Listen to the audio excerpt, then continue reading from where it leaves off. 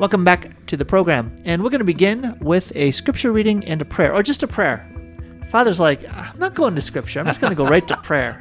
Father. Go right to God here. Let's go. Yes. In the name of the Father, and of the Son, and of the Holy Spirit. Amen. Good and gracious God, grant, we pray, your Holy Spirit to descend upon us in this broadcast today and in all the instances of our lives. Help us especially as we approach the end of ordinary time and the beginning of the new liturgical year with Advent, to be mindful of always of the four last things as a way of preparing ourselves to be purified and to cooperate with your grace to get ready for our final aim and end, which of course is perfect communion with you in heaven for eternity. And all this we ask in your most holy name. Amen.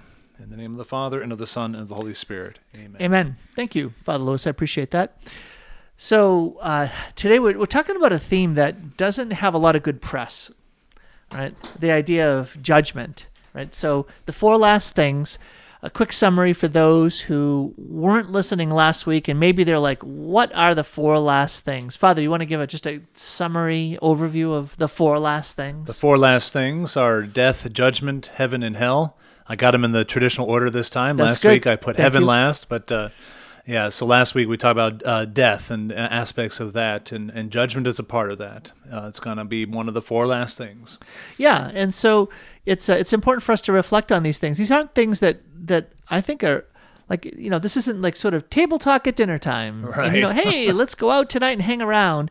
It's actually kind of funny. Here, did I mention this last week? It was after our pre-record. So last Saturday night, I went out with some professors and administrators from the Oaks, the Classical Christian Academy, where my kiddos are at school. And they said, come on out to this whiskey bar in downtown Spokane. Do you know the name of this whiskey bar? I knew it. Yeah, what is it? It's Purgatory. Yeah. Now, I thought that was so great. You can't imagine the humor that was going back and forth, right? Where the professor or the faculty member who's in charge of family life, he says, we're going to go out. We're going to meet this place. We're going to Purgatory. I said, yes, you are. I said, yes, you are. And they said, yeah. And I said, who else is invited? And he said, well, Dante is invited. And I said, well, is it okay if I bring Virgil? Right. So it was just, now how many texts can you have with guys that go back and forth like that? And I said, how long do you guys expect to be in Purgatory? Because if I get there late, right? And it was too easy. It was so easy to be able to just kind of razz the guys. But, it's, first of all, what a great name for a bar, for a whiskey bar. But actually, I don't think Purgatory, you're going to be drinking a lot of whiskey and hanging around chatting and Probably having a good not. time in Purgatory. You may be tempted not want to leave. Yes. And that's problematic. Yes, that would be problematic. And we might actually get to Purgatory today because it's connected to judgment, and that judgment as we head towards heaven. But let's start with, last week we talked about death, and we do encourage you to check out that program. It was a really fascinating conversation, Father. Yeah. I really enjoyed it very much. Isn't that fascinating all by itself? It was a fascinating conversation about death, right? But don't we need a Catholic, Christian, revealed understanding of death, or we'll find ourselves caught up in a really kind of like broken or demonic or twisted or just false understandings of death. Right, exactly. And kind of a synopsis of one of the points we raised last week is death. In the view of the world, and the view of, maybe we're tempted in the view of many of us even to think this is death is just final annihilation and obliteration, and that at death we cease to be, and then that's it. And if that was what happened, if that is what death is, then no wonder, no wonder people would despair. Because what's the point? What's the point of living if it all just ends? And what's the point of even trying to do good things if it doesn't even matter, if we can't take it with us? But our reminder was that death is not the end; it is a change, as significant and as traumatic as being pre-born and then shifting into being born and coming into this world. So I imagine death is from being pre-born, in this life, to being born again into the fullness of life and its full substance and perfection in heaven. And so death is a portal. It's a gateway. It's a change. Well, and we didn't get to dive into these little threads that, now that you said this stuff, now I'm going to go keep talking about death, but linking death as sort of the front side of the reality of judgment here. you mentioned that if death is an end to everything, then everything means nothing.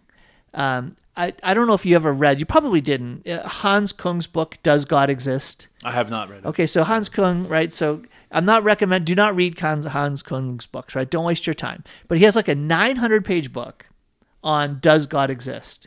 And you figure that's just what a German theologian would be writing about, right? Now, and obviously what he's doing here, he isn't questioning God's existence. He's saying, what's the basis for God's existence? And in the end, you know what he says? At a rational level, the foundational argument for the existence of God is, since you didn't read it, you don't know, but I'll see if you're surprised at it. And he said at the rock solid bottom, the ground that at a human level, that a human being without faith would look and say, there's a basis that you can build off of to say that God exists. It's that reality is trustworthy. Reality is trustworthy. And that's a fascinating argument. Yeah. Right? In other words, no, everything doesn't mean nothing. Right. That the fact of meaning, the fact that at a visceral, a very, very kind of dig down deep inside of a human being, they don't walk around with that, like the guy with the hands on his face. What's that? The Scream? Yeah. That painting of the Scream. People aren't doing that. People walk around saying, I look around and I see all of these elements in life that are true and good and beautiful. I see all these experiences that are meaningful. And I conclude at a foundational level, everything must mean something. I can trust. I have this trust that everything means something. And so it's in that light that I approach the idea of where did all this come from? What's the source? And then what happens? Where's it all going? What happens on the other side of death? What do you think about that? Well, it seems, I think that's true. I think that whole approach seems to be a very skeptical theology. It calls to mind Rene Descartes, at the very least, cogito ergo sum. I think, therefore I am. And, he was famous for saying that, whatever that was, 400, 500 years ago. And we look at that like, that's very deconstructionist. We've had a substantial amount of knowledge of the truth leading up to that, and he pares it down to that, and I'm like... Methodical doubt. Yeah, that's a good way to put it. Methodical doubt. Doubt everything that can be doubted until you get to something that you can no longer doubt. Mm-hmm. So what's the foundation? And it's not like it's the minimum knowledge, right? It's the minimum knowledge. And I think it's too bad. That's where we ended up. But continue, please. But well, anyway, so I mean, at least there's a foundation. At least Hans Kung arrived at a foundation. I suppose at that point, would Rene Descartes argue with him? Well, the whole point of me being able to, of doubting everything is can I believe my senses? Can I believe that whatever I am engaging with the world, is that accurate and true? Is there even something out there? How do I know that tree is green? What is green? So this is anyway, they might get into a bit of a fight about that. He's saying reality this is sort of the goofy arguments I've had with these atheists who say, how do you know you're not just living in a simulation? Right, yeah. How do you know that you're not just part of a dream of my world? Or that everything that your awareness is actually of a dream state rather than a real state. Right. Or Mark Zuckerberg's metaverse, which is all the rage these days, right? Okay. Yeah, I don't even know what that is, but I oh, Tom, you're so behind. I don't think of him as a prominent philosopher, so unfortunately. However, like Kung, he kind of traces all the way back, and I shouldn't put too many words in his mouth, but as he scans history, he goes back to Plato, right? Where Plato, when he said, how do you examine life? An unexamined life is not worth living. So examine life, and if you examine life with your eyes wide open, he says that life is preparation for death. I don't know if you remember that. That was sort of one of his principles. Life is preparation for death. And by that, he meant this. Not what's it? You only live once. Live now with gusto, because in the end, everything means nothing. Yeah, carpe diem and all that. No, he didn't mean that. What he meant was that in death, there's a fundamental act that is asked of you. And that act is entrustment. That in death, you can look at it as being a victim, a powerless victim who is going to undergo an act that is beyond your control.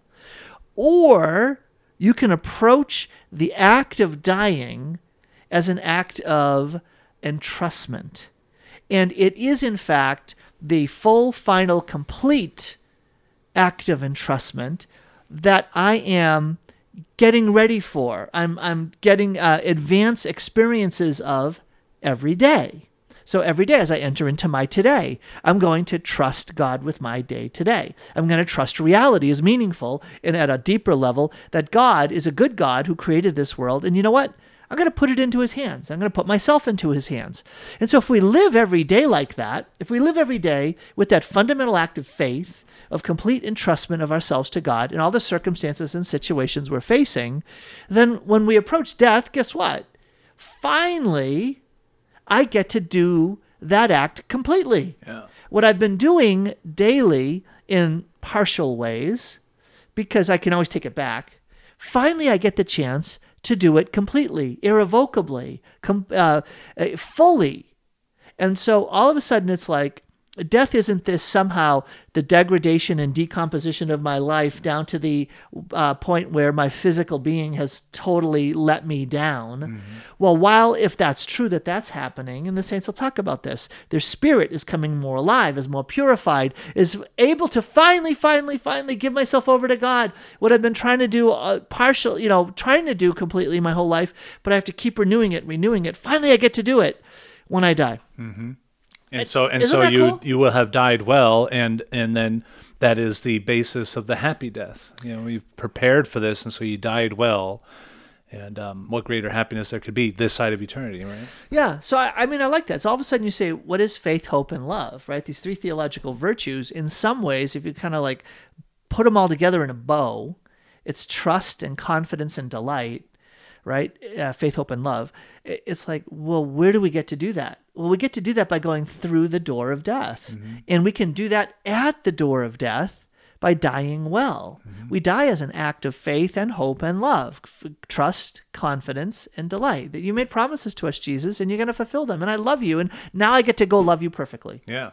So what a different way of looking at death. Right. I love that. So that was last week. Isn't that funny? That's good. There's another little review, right? We never get to go forward on these things. Okay, but this actually has that, like I said, two sides of a coin. The act of dying puts us into contact with the moment of death, which we kind of explored a bit, right? The theology of the moment of death mm-hmm. and how God can intervene. But then we have what happens when we die. When we die, we face judgment. And let me ask just an honest question. You only have a couple minutes to answer this one, okay? Before we're going to hit our break. And that would be, do you think a lot, or do you think ever about facing the Lord in judgment? Yes, I do. Do you really? More and more lately. Yeah? Why is that? I don't know. I think partly because maybe I've been preaching it on and off, and also maybe facing my own mortality, like, I won't tell the listeners what my age is. But I'm about 33% older than you. Okay, so thank you for that. That's very encouraging. So, I put in perspective, I'm in my mid-20s, right? No. Yeah. Since I paused at 39, right? I had a very depressing thing happen. Okay, did I tell you this? I had my birthday, and people say, "Oh, happy birthday!" I said, "You can't be older than 45," and I'm like, that is so depressing, right? Like, I used to be 39. They're trying to be so what's it called? Saying, "Oh, you look so young for your age," yeah. But what they identified as young was 45, and then someone else used 49. Oh, you must be 49, right? Ha ha ha! And I'm like, how old do I look? This is terrible. But the reality is how old that I am. Father Lewis, it goes way faster than you imagine. I know. It's just like all of a sudden you're like, what happened? How did I get to 57? Yeah. Hey, there it is. Everyone knows now. I kind of live transparently here. So, no, but I want to know that you said that you're feeling like this sense, like this awareness that you're getting older. Yeah. I mean, maybe there's multiple reasons why I've been thinking about it more, but I have. And at first it terrifies me but then that terror leads me to an examine. And so every night prayer, hopefully I'm doing this, every Compline. And then I get to confession as quick as I can when I recognize that something has come up in my exam. And Okay, so when you said it terrifies you, I want to unpack that because there's like the terrifying sense around, oh my goodness, I didn't do what God asked me to do, versus the terrifying reality that I don't want to face the Lord and not be ready for judgment. So I want to understand what you meant by, gosh, this terrifies me and it gets me to take action. Because I think this is really relevant, folks, for us living well as disciples of Jesus. Back in a minute. Welcome back to Sound Insight. This is Tom Curran. I'm with Father Lewis, who is terrified. So I'm terrified. You said everyone. it. Hey, I'm just quoting it back to you. But you're terrified, full of faith, hope, and love as you approach the moment of death. But no, there was this sense of the awareness that, hey, I'm getting older, and I need to be ready to face the Lord in judgment. And I'm not going to pick on you for using that word, but what did you mean by that? By terrified? Yeah. And you don't have to use that word again, but just that idea that, like, oh my goodness, this is like something that makes me stop, pause, and take action. Yeah. I think the first thing that terrifies me about it, and maybe the biggest thing, the main thing, is that, like, this is it. There's no more chances. There's no more please, Lord. There's no more confession. There's no more appealing to Mother Mary.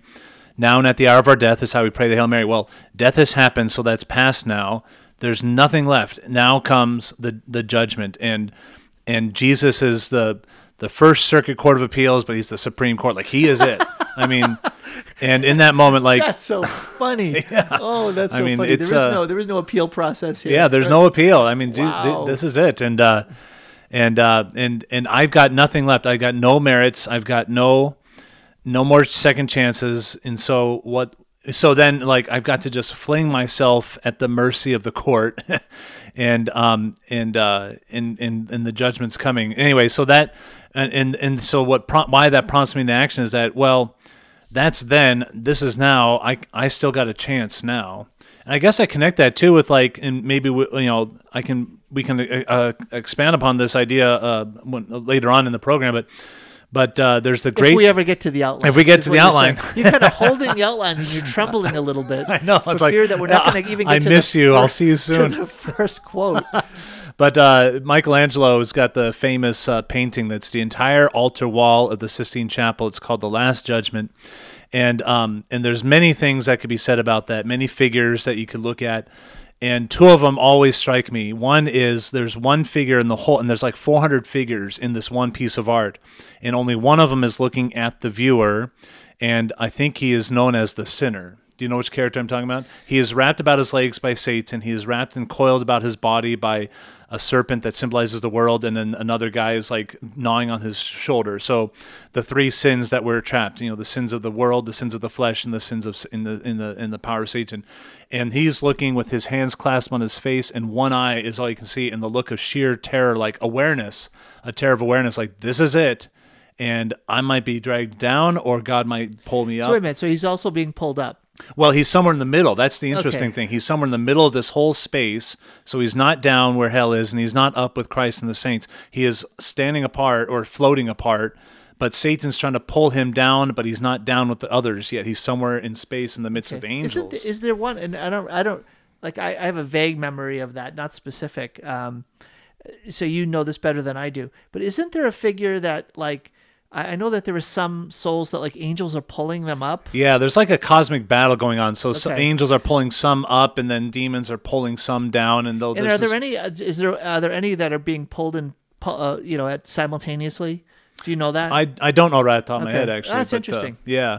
Anyway, so that, I mean, you'd have to see it. It's hard to describe. I mean, Michelangelo poured whatever agony looks like on the human face, that is in this guy's face. The agony and the terror of the unknown, or what's going to happen or something. So that strikes me. And the other one is, and this might be even, it's not as graphic or shocking as that, but it's terrifying in its implication. And that is where Jesus is at the high center part of the painting. He's in his glory. He's surrounded by glorious light. He's muscular. He's large and in charge. He is here to finish up with business. And he is looking down at what's going on. He does not look happy. And seated to his right, to the viewer's left, but to his right and behind him is his mother. But Jesus is right arm is up. In Italian, there's like this phrase, basta, enough. And he's like saying to Mary, your job is done now. You have no more say. It's now my turn. And he's saying to her, enough. And she's like looking away, unlike sorrow, like, I've tried to help you people. Why wouldn't you let me help you? And Jesus is now taking it over. And that terrifies me too. Like, I can't even hope on Mother Mary's intercession in the moment of judgment, because that's all done now. I've reached death, and she prayed for me at the hour of my death. Now, did I respond in a way that will prepare me for this final judgment? So anyway, for you viewers at home, check it out and prepare for a sleepless night. So what you were sharing, Father Lewis, reminded me of St. Alphonsus de Liguori. So there you go. You're in good company. The most prolific writer in the history of the Catholic Church. But his book I've mentioned, Preparation for Death. He has a number of meditations on this. Is, once you die and you face judgment, it is game over. You better be ready. And I mean, it is a keep you up at night book. So if folks, if you haven't read it during the day, read it in the church Saturday afternoon before you go to confession. It'll help. It'll help get you ready to realize. And I think this is the theme. There's something at stake. Mm-hmm. No. There's not something at stake. There's everything at stake. Right. There's your eternity at stake. And it's just, for me, mind-boggling that it's like we're sleepwalking.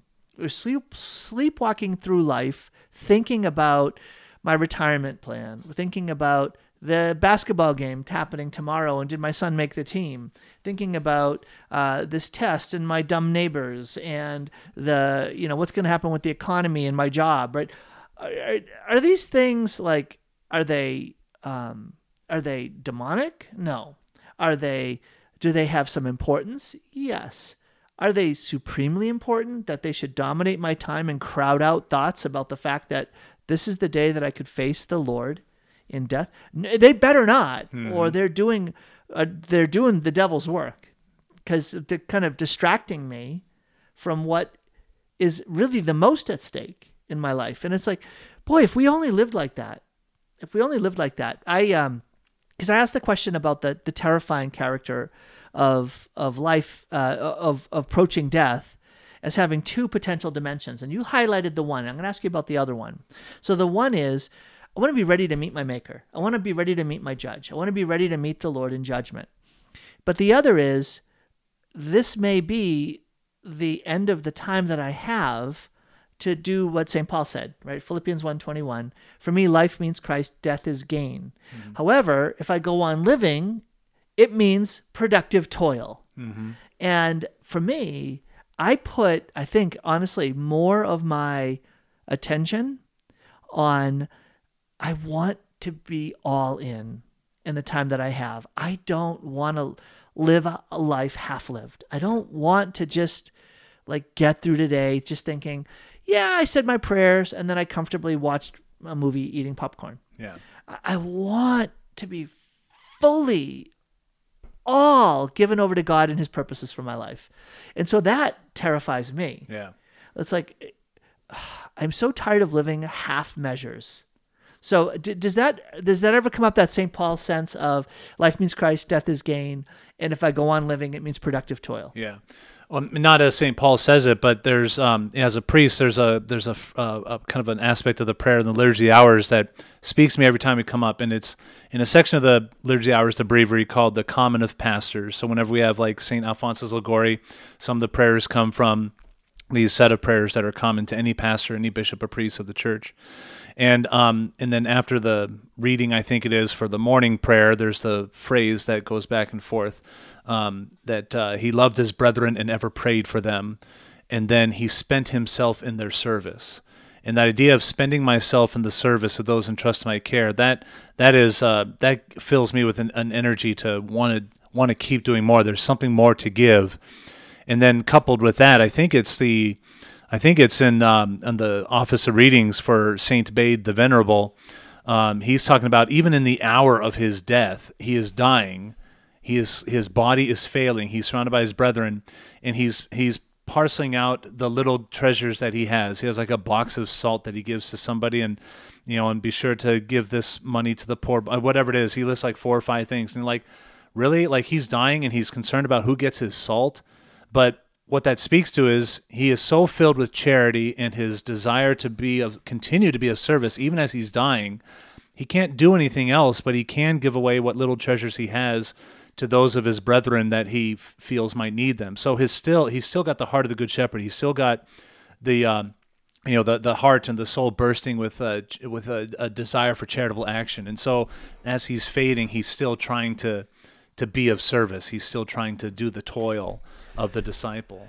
So I remember you shared and you lived something very powerful, and it was around the COVID. When COVID happened and our churches shut down, you did something with your office, and you did it on purpose. And I don't want to embarrass you, but I was really moved by that.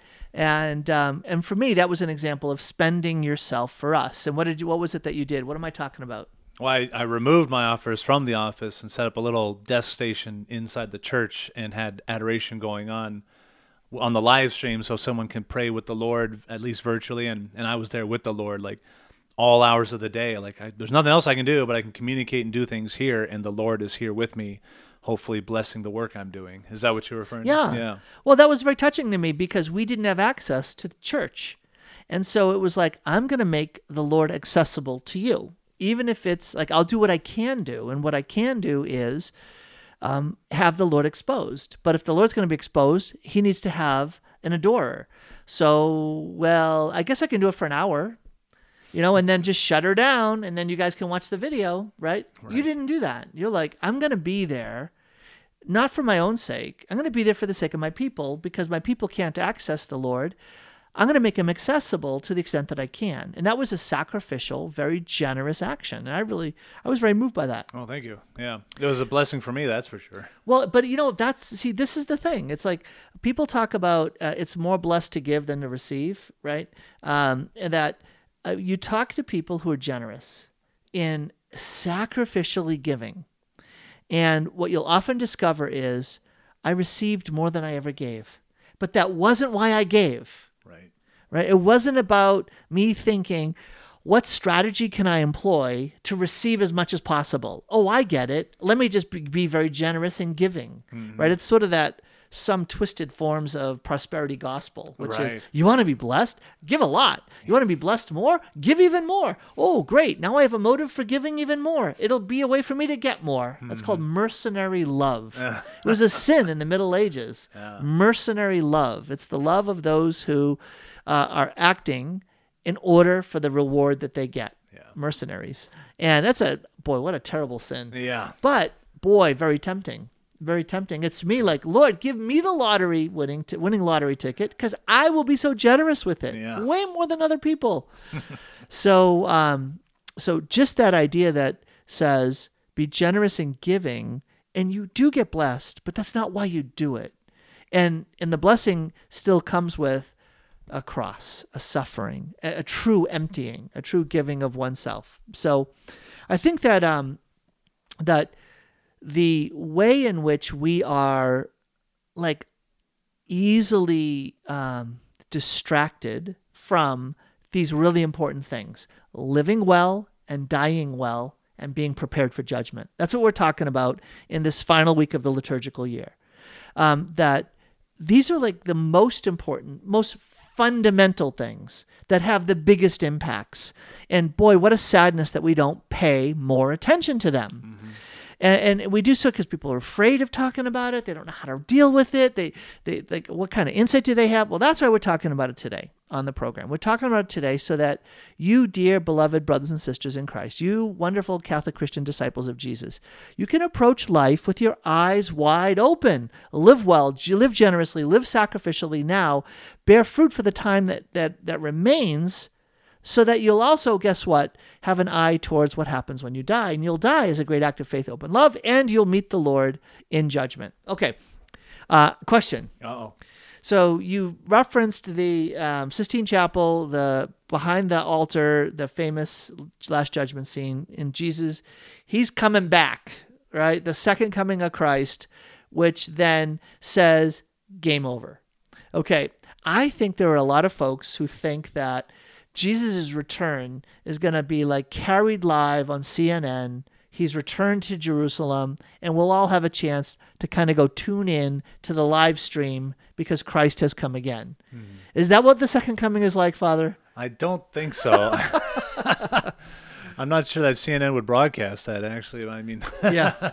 but no, I mean, it's hard to imagine. And now we recognize that the world is round. So if Jesus were to appear right outside your office window here, how can the people in Russia see that? And so I mean, my mind gets confused by the physics of that, I suppose. But the idea is that when Jesus comes again, like everyone in that moment, like the final judgment of everything, it's not going to happen in phases. Like, it's happening in Russia. It's not like Santa Claus, like going east to west, a time zone. Hey, I got a couple hours to get right with God because he's over in Russia and he's making his way over. It all happens at the same time. And how that happens, that's the mystery. But yeah, so CNN is broadcasting it. You don't need that because you can look out your window and it's happening there too. So, yeah. Yeah, so when I try to describe it, I'll say it's like, okay, you have to imagine this, right? Okay, you see the sky? The sky is going to be rent apart. It's going to be completely ripped open. The fabric of creation is ripped open, so it's like a sheet of paper. That round world, actually the entire universe, is just going to be rent open, and he is absolutely, completely unmissable because all of a sudden we realize that we are less than a grain of sand before the glorified Lord Jesus. That Lord that we have the opportunity to adore in the Blessed Sacrament is going to rip open the entire fabric of the universe, and he is back. He is here. He is coming as judge and as Lord. Back in a minute with more Sound Insight. Welcome back to Sound Insight. So here we are. We're approaching the theme of judgment. We haven't even talked about it yet, Father. At least we've gotten to the second coming. We've said the word judgment a couple of times. So that's a good start. Praise be to God. So talking about judgment here, we've come upon this idea that the last judgment happens at the end of the world. And this is literally game over for everybody, for everything. There's no more, no more game. There's no more game to be played, and it happens instantaneously. Let's go back to what most of us, maybe all of us, are going to experience is not the general judgment as the place of our own judgment at the moment of our death. Like, there's a chance, I guess, that we'd be alive when Christ returns. I'm much more focused on the idea that death is going to happen in my life, not by him coming back to us, but by my going to him. Yeah. Right? So don't worry about the end of the world. Worry about the end of your world, which could happen at any moment, any day. So with that in mind, we come before Jesus. Okay, I'm going to give you one of the ways that judgment has been described. Okay. And then you give me your reaction to it. Okay? And it's, as theologians and saints have pondered the experience of the Last Judgment, how do we actually get judged? And we typically think of it as you open the book and then here's the list of sins that you have, and hopefully there's no mortal sins, but there are venial sins, and then, okay, you get assigned, here's what happens. But what is judgment? And judgment is the distance that exists between the person that Christ intended you to become and the person you actually became. So judgment is the gap that exists between here, the idea that I've had in my mind for you, your identity and your mission, the purpose for which I created you and for which you were to live. I'm going to put that on display in front of you. And that will be the measure against the life that you actually showed up as. How does that feel? Is that from one of the saints you said? Yeah. I never thought of that. I would not have thought of that at all, but I think I like that very much. It's in the scriptures. We're striving to be the new man. We're striving, and Jesus himself, they didn't even recognize him when he came back because he is in the fullness of his glory and his perfection. And please, God, that's what will happen to each of us, that we may not even recognize ourselves. So, but every little, sin that we do and things, takes away from that perfect portrait that should be ours. And that's an interesting way of thinking about the judgment. Like, I can see how much I have fallen short of what you willed for me, oh God. And this is Isn't that scary, right? But just to stop and say it, it's like, and where this shows up, for instance, is in Ecclesiam Suam, Paul VI's first encyclical, and he says that renewal in the church happens by, first of all, discovering who the church is ideally in the mind of Christ. And then when we discover who we are in the mind of Christ, then we see who we actually are. And then what do? We follow a path of reformation. Okay. There's that path of reform and renewal that happens. Well, how do we know how to reform and renew our lives? Well, we do based on this is where we're at, but this is where we ought to be. And so it's that living in that tension between is and ought, between the real and the ideal, that makes us say, move. Strip down, be purified, grow, expand. It's moving from, it's Exodus, right? Yeah. It's moving from slavery to the promised land. And we got to go through the purification and the formation, right? So it's all these same themes, but now it's applied to our own lives. And just say, folks, stop and think about it. Christ planted you here in this moment in history for a purpose. He intended you to become someone and do something. He has a purpose for your life, a plan. And one day that's going to measure your life. Ouch. Yeah. Wow. I that is super motivating for me. Yeah, me too. I'd hate to think, well, I was held back from the perfection I ought to be because I chose to spend my Sunday afternoons after last Mass like lounging and watching Simpsons for the umpteenth time or something like that, when I could still be doing the good that God has entrusted to me to do, whatever it is. It's I got to tell you, from my life, because I can end up confessing this like almost every time, is I confess wasted time. And for me, when I say wasted time, I mean, I don't mean that God never wants me to relax. Like, it's wrong to sit down and have popcorn and watch a movie at the end of my day, right? But if that's all I do, then maybe I'm out of balance.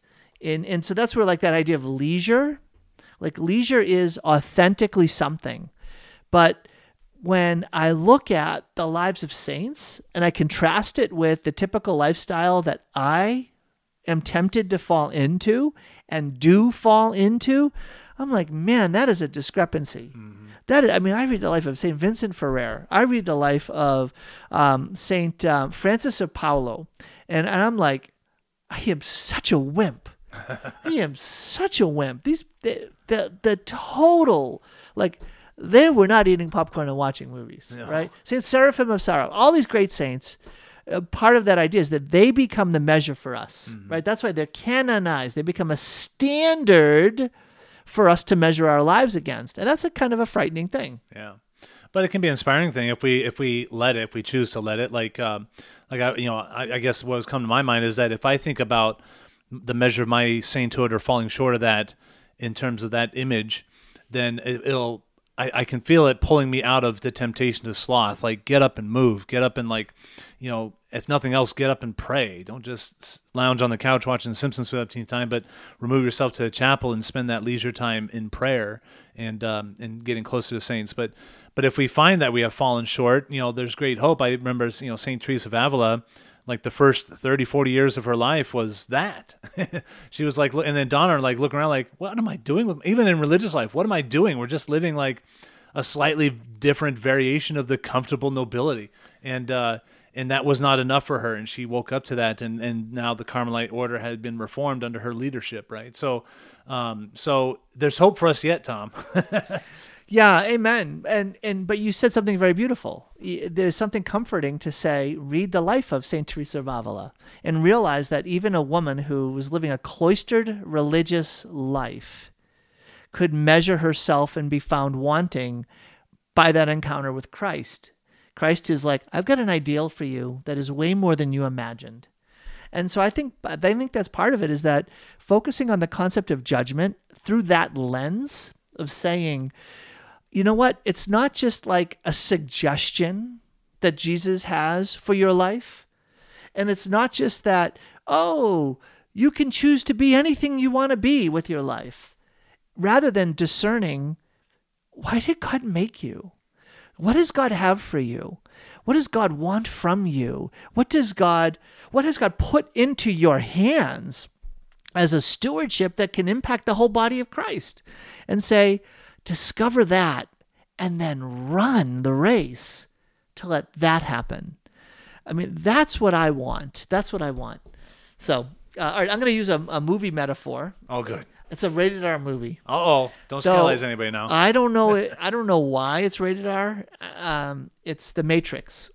Do you realize the first Matrix was rated R? Mm-hmm. I don't know why. Is it like all the... I think the technical reason is violence, but even then, violence? there's a lot of gun violence, but I don't recall there being like violence, what they mean, like blood and gore. Yeah. It surprised me too today. when it came out as rated R. Yeah. Yeah, but there's a scene in it where he goes and sees the Oracle, and the Oracle, is basically going to give him insight into his mission. Who are you, and what are you about? Right? What's your identity, and what's your purpose?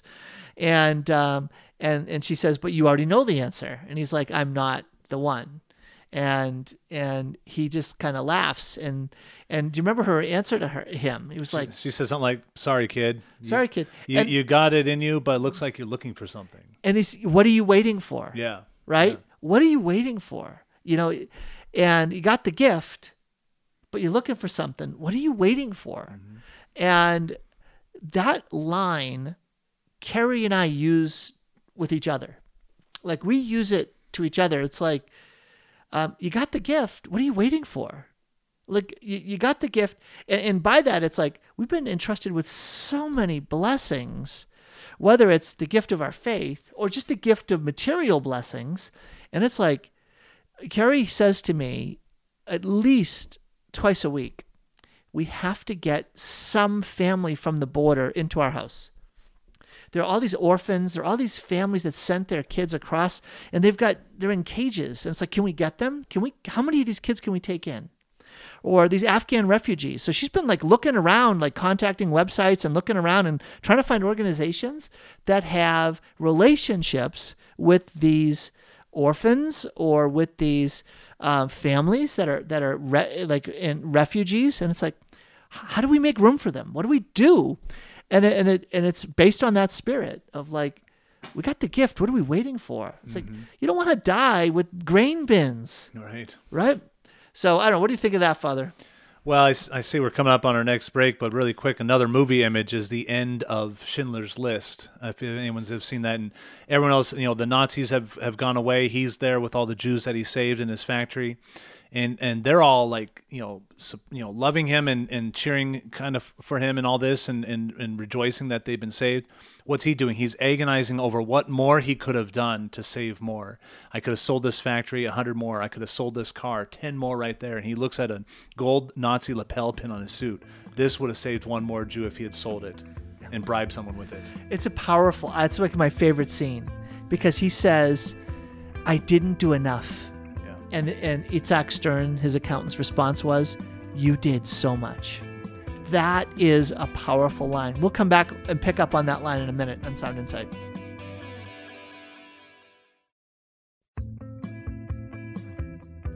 Welcome back to Sound Insight. This is Tom Carnan with Father Jeff Lewis, and we're talking about judgment.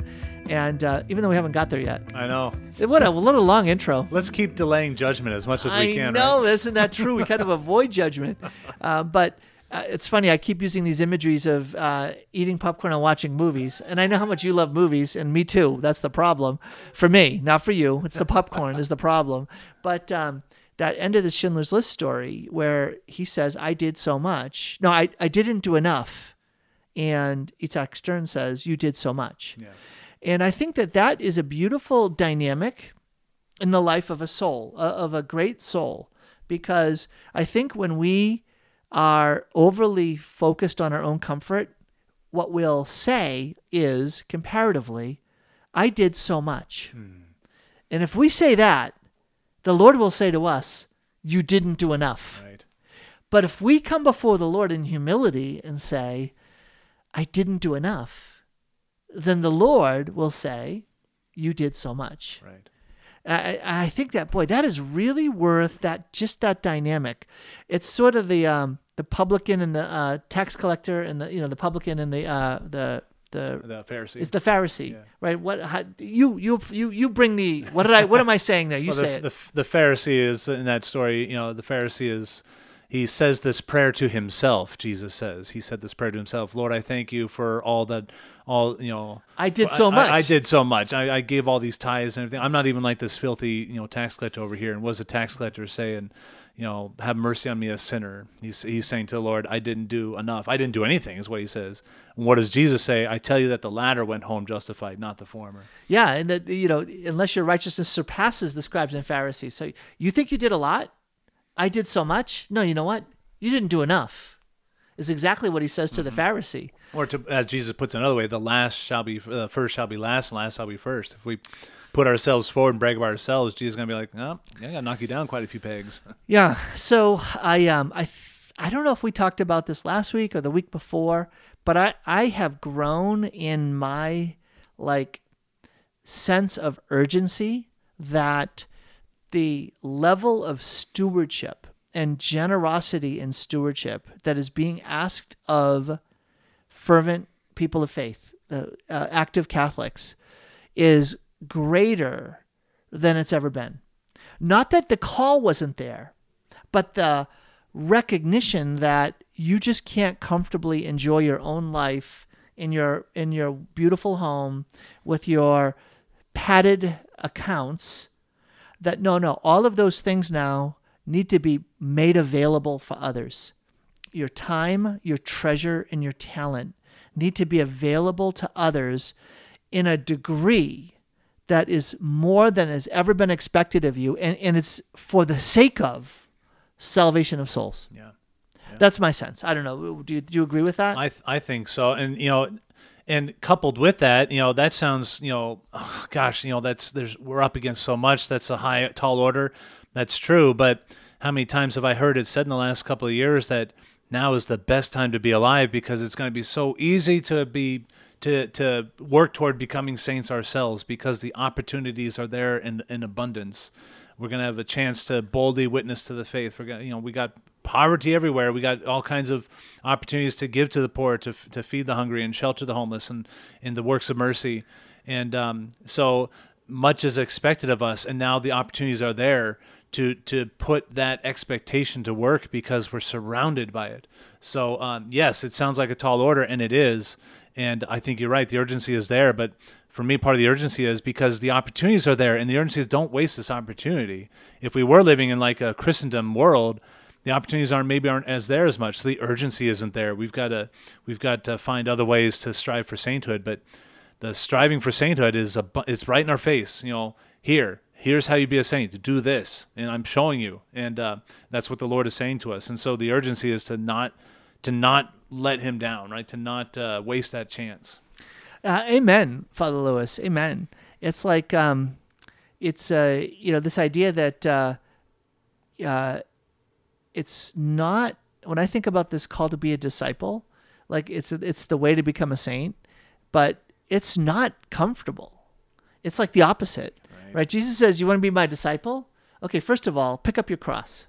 Every day, abandon your life and follow me. For what good is it to win the whole world and lose your soul? What does a man profit, right? Mm-hmm. Who gets all of the goods of this earth, but then loses his soul, right? What can a man exchange for his life? And then if you're ashamed of me and my gospel, like, okay, up the game, right? Up what's at stake here, then my Father, I'll be ashamed of you and my Father when I come back with my kingdom, right? It's that whole judgment. That's like the basics. Mm-hmm. The basics are, you're going to follow Jesus, expect a cross. Yeah. You're going to follow Jesus, expect persecution. You're going to follow Jesus, expect that you're going to have to put yourself out on the line and say, I'm with Jesus or I'm not. Mm-hmm. And we have been able to comfortably avoid that.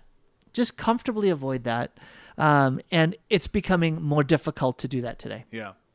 Yeah. It is more, I would say even impossible without making oneself look like just an irrational fool by saying things, without at the risk of getting overtly political, I suppose. But Catholic politicians used to be able to say, well, I'm personally opposed to abortion, but I can't force my thing on others. And, we can talk about that. But you can't. Yeah, say, let's you talk can't, about you that, can't, you can't say that anymore because we recognize the truth. You just can't say that. If you try saying that, then you do sound like a fool. So now the line is drawn in the sand, and not only are people saying, I'm Catholic, and at the same time, not only do I disagree with the church's stance on this issue, but it's actually it's a clarion call for freedom and so on. This is a good. We're calling evil good.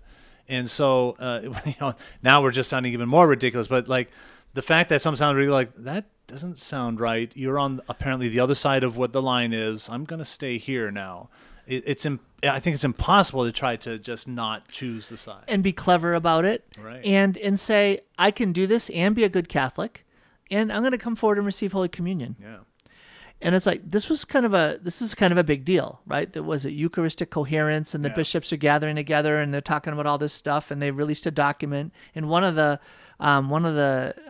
points of controversy was, do you state overtly that if you are a Catholic politician and you are a notorious public sinner? What's the phrase used by the Congregation for the Doctrine of the Faith? I can't remember. So this was with Cardinal Ratzinger was the CDF, and the question came: should Catholic politicians who are supporting abortion, should they come forward and receive Holy Communion? And the quote back was referencing a canon. I think it's 915. I don't remember. And the answer was no. Yep. You should not come forward and receive Holy Communion if you are notoriously promoting baby slaughter. Yeah. The innocent slaughter, the slaughter of the innocent babies in the wombs of their mothers. You cannot be voting for that, advocating for that, promoting that, and come forward and receive Holy Communion. Yeah. That's a scandal. Yeah. Do not do that. And it's going to damage your soul. Mm-hmm. But that did not play that way out when it got received and communicated to the bishops in the United States. And so now they just basically left it up to individual bishops to say it. And it's like, is there a clear voice? Is that a clear voice? Is that a clear voice? And the answer is no. Sadly, it's not. Well, some individual bishops are okay if this is the way that we're going to operate. Then they have been a clear voice. I remember when Cardinal Burke, when he was Archbishop of St. Louis, he was very clear. I think it was probably in 2004. I think Catholic politician. Well, that John was the Kerry. reason why this whole question of clarification came up. Yeah, that's right. It was because he denied. Was it Kerry? John Kerry. John Kerry was going to come to his state to campaign, and he said, "Yeah, you can come, just don't come forward for communion." Yeah, and anyway, so I know there's individual bishops that have done that, and to greater or lesser degree of making it known or having someone else making it known. I know that Bishop Daly has. He has not come out and say, if national politician so and so comes to Spokane, first of all, he wouldn't do that because why would they come to Spokane? Right. And if they did, if the news came out that they were coming to Spokane, I imagine he would say something, but. Some local public figures that have, claimed the name of Catholic Christian and taken the side that's against Catholic teaching. I can't remember, there's a couple of different issues. He has come out and said statements, and it's provoked a reaction in the local newspaper, but that has remained at the local level. So I hate to cast a broadcast over all the bishops saying, come on now. Who knows, but that they're being very clear in their own dioceses. But at the same time, here's the USCCB. We got this major issue going on here. We have a president that's Catholic and a Speaker of the House that's self-identifying Catholic. Yeah. And they are some of the most notorious promoters of abortion. And as a body of bishops, should that at least warrant some kind of statement? And they chose not to do that. But I don't know all the ins and outs. I'm not one of them. So one of the bishops, thanks be to God for that. So yeah. Well, so did we say it's easy? No, it's not easy. Yeah. But at what point do bishops stand up and say, this is an evil, this is a horror, this is tragic, and as a body we must unite and say no. Yeah. So again, we're not bishops. We don't have the stewardship that they have, but like the bishops, one day we'll have to give an account. Yep. I'm going to have to give an account. You'll have to give an account on the stewardship that is ours, on the role that is ours, on the part that is ours, and so will bishops. Yeah. God bless them. Yeah. Pray for them. Pray for priests. Pray for Father Lewis. Please. And please pray for me as well, as we all strive to live out the stewardship that's ours. And I hope that this program has helped you with that as well. For one day we will be judged. All right. God bless you guys. Join me tomorrow for more Sound Insight.